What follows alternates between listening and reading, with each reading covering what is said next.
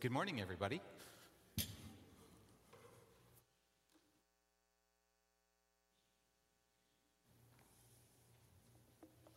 Why don't we just have a few minutes of prayer, and then we can jump in. Father, thank you for allowing us to gather this morning. Thank you that you love us, that you died for us, and that you go before us. And so just as we jump into just some teaching this morning, I pray that you would speak through me, that your message, whatever that would be, would come across. And so we just give this next time to you. In Jesus' name, amen. This table seems really low. Can I raise it? Where's Steve? Can I raise it? I don't want to mess anything up.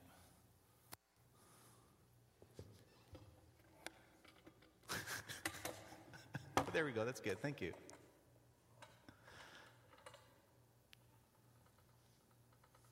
Thanks. Just before I came up here, someone texted me and said, "Good luck this morning. Don't screw it up."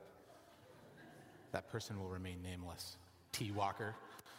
Do you want to come up here and we can pray for you?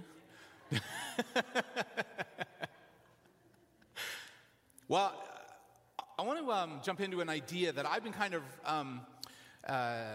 wrestling with, thinking about over the last number of years, and maybe you have too. Since the world came to a standstill with COVID, have you found that you're thinking more and more about the finer things of what you believe? Because I sure have. And over the last 3 years or so, I found myself thinking about some fairly basic things or faith statements that have prompted me to ask some pretty big questions. There's been one statement that has been on my mind lately, and maybe it's been on your mind too, because I've noticed that more and more people have become concerned with how things are with our world. And over the last few years, and up until now, I keep hearing this reassuring statement, God is in control. But when we look around our world, and it seems like it's more out of control than ever. Here's a few things I listed. Maybe there's tons of things in here. Like we have COVID. We have the war in Ukraine. We have political division. We have mental health struggles. We have physical health struggles. We have money issues. You name it. Things are just seem like they're spiraling out of control. And so when I keep hearing this phrase, God is in control, and comparing it to the state of our world, I began to wonder and ask the question, is God really in control? Because oftentimes it seems like he's not. And so being the theology guy that I am, I allowed myself to stray away from the comfort of this phrase to see if Scripture could provide some insight into this phrase that seems like, to me, at times, spiritual comfort food. And that's not to offend anybody, because maybe some of you use that, but to me, that's what it struck me with. People would be kind of throwing this phrase out, and I'm like, are you just saying that to make yourself feel good? My first thought that comes to mind when hearing this is, if God were really in control, things wouldn't be a mess as they would be and as they are. And as we see in Genesis, the mess started when humanity chose to disobey God. And so it also appears that God gave up control when he allowed humanity to make our own choices. And in Genesis 3, God says to Adam, "You are free to eat of the tree. There are consequences, but I won't determine or dictate your choices." And so we know how the story goes, and we know how the story ends. Well, let's look at a popular Jesus story that will help us go even further down this rabbit hole. A furious squall came up, and the waves broke over the boat so that it was nearly swamped. Jesus was in the stern, sleeping on a cushion. The disciples woke him and said, "Teacher, don't you care if we drown?" He got up, rebuked the wind and the waves. "Quiet, be still." And the wind died down, and it was completely calm. And he said to the disciples, "Why are you so afraid? Do you still have no faith?" And when I read this story and hear the phrase "God is in control," we can clearly see that there is control asserted over the storm. But then I have this question, who or what caused the violent storm? If God is in control, he would have had to cause the violent storm. And so again, I wonder, why would God rebuke something that he's already in control of? Why would God cause trouble just to rebuke it or reprimand himself, if that was the case? The other scripture that I keep coming back to is John 16:33, where it says, "In this world you will have trouble, but take heart, I have overcome the world." And further to my wondering, I have to ask, why did Jesus have to overcome something he's apparently already in control of? I love that Philippians says he, meaning Jesus, emptied himself in that he took on the form of a slave, becoming more like human beings. And the question that I ask out of that is, how much power and control do slaves have? And the answer is not much, that's for sure. Now, I do believe in the sovereignty of God, in that God reigns supreme and is ruler of all. But we mustn't forget that he has also relinquished power so that we as humans have the ability to choose him. And here's what I wonder again. I did a lot of wondering over COVID. It's probably not a good thing, but it makes me come up with things. Here's what I wonder. If God were in total control, sin wouldn't exist. That's a truth.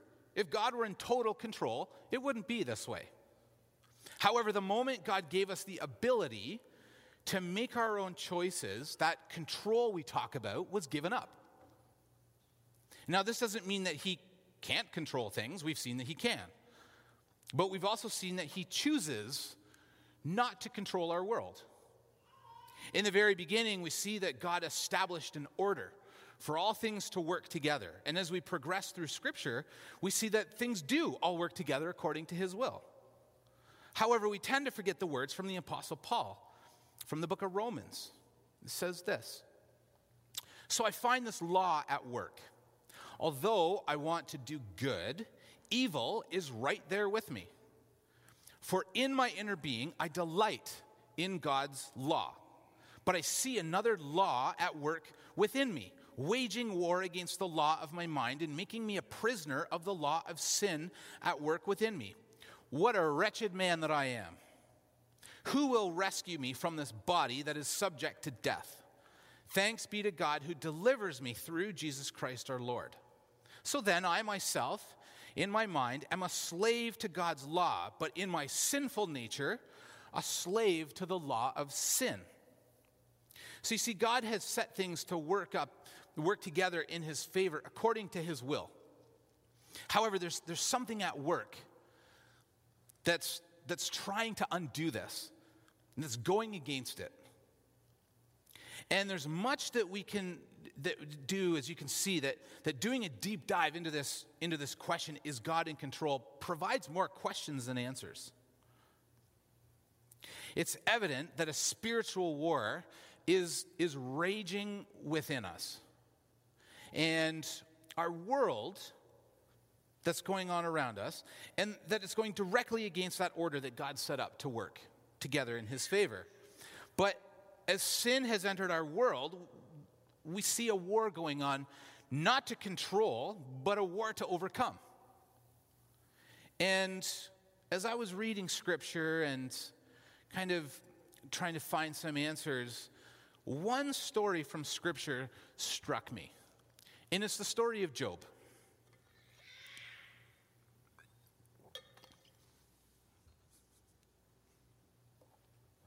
I think the story of Job is a great example of seeing this play out.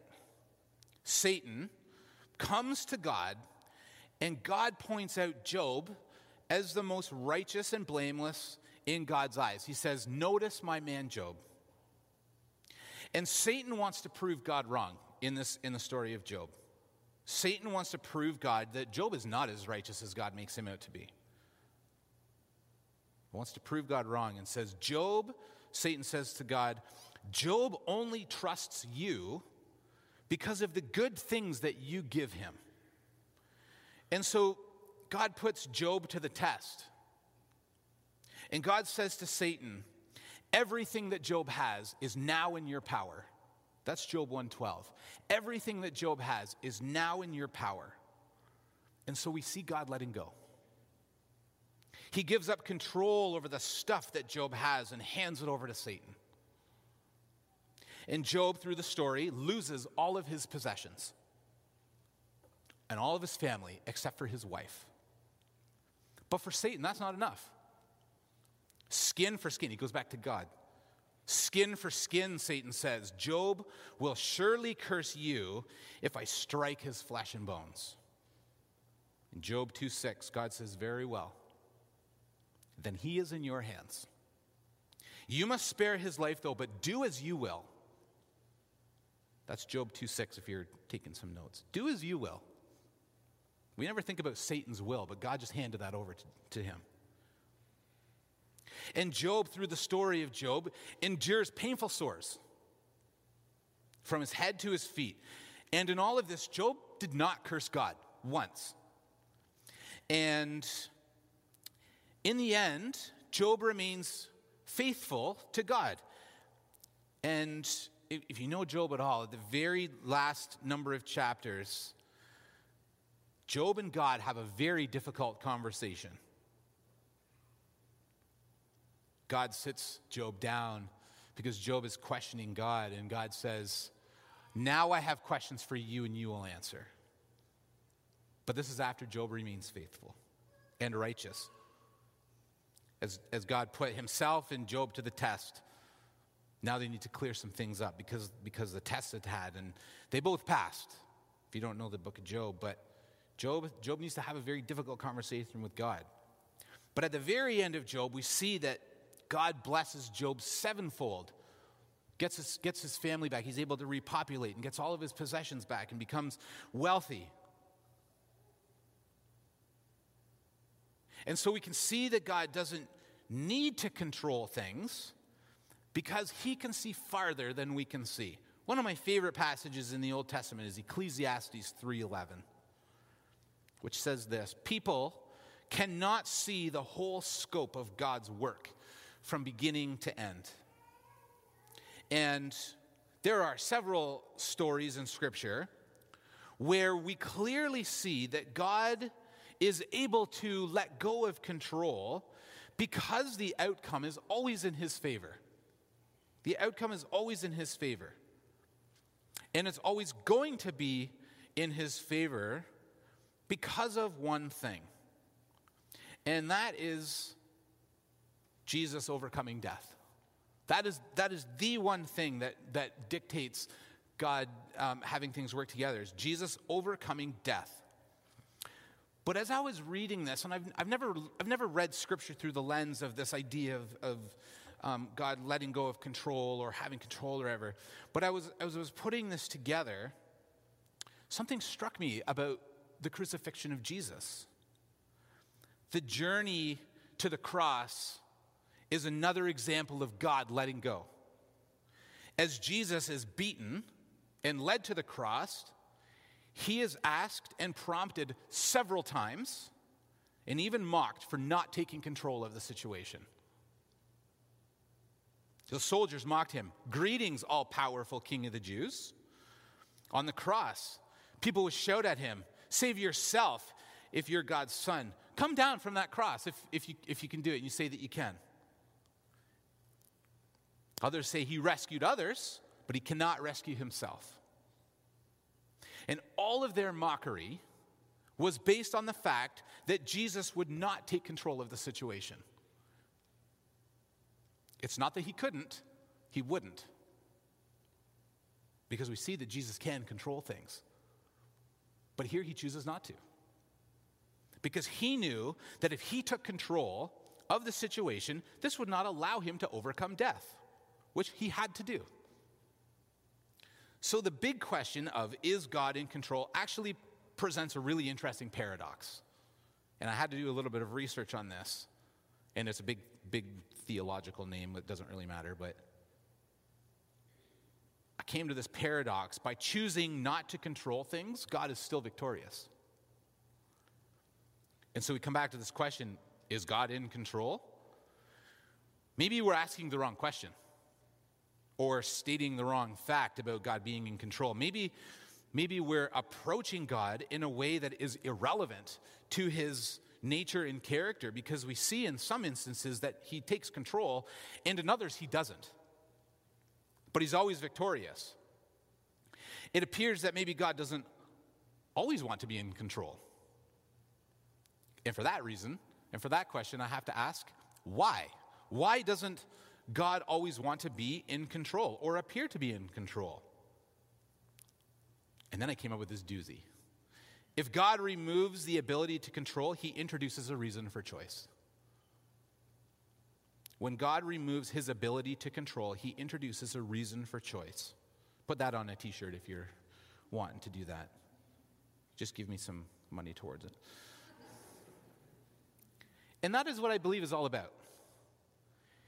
He says, I have won the battle. I've already won it. Doesn't really matter. However things play out, I've already won it. And you can celebrate that with me. Or you don't have to. That's the choice he leaves up to us. He's victorious. He's already won that. And he invites us to celebrate that with him. But then he says you don't have to. That's up to you. You can't, sorry, let me just back up.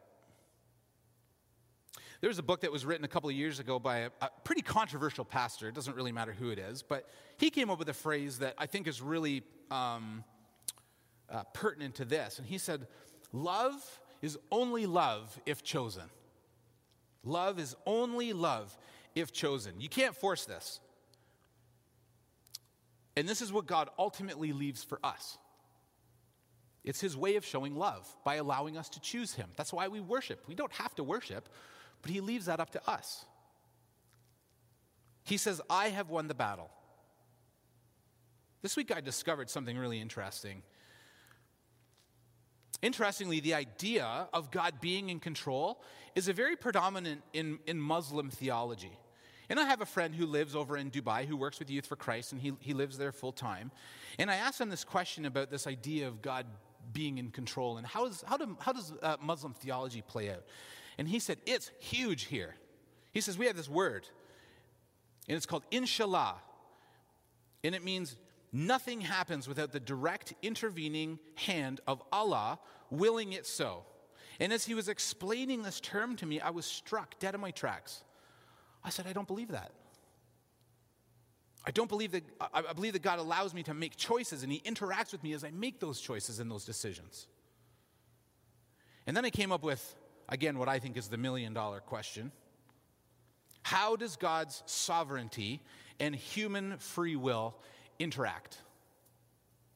And I do not have an answer for that because I don't know how those things work together.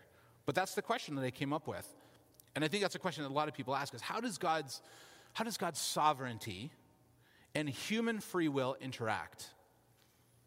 And I was reading scripture. I don't think I found an answer either, because the Apostle Paul says this in Romans 11:33. Oh, the depth of the riches of the wisdom and knowledge of God. How unsearchable his judgments and his paths beyond tracing out. What I do think about this phrase, God is in control, I think it can be dangerous in some situations because it can lead us to blame God and avert us from taking responsibility for our actions.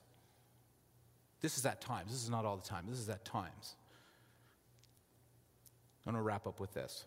Tanya Harris from Red Letter Christians, an organization that Tony Campolo started, says this.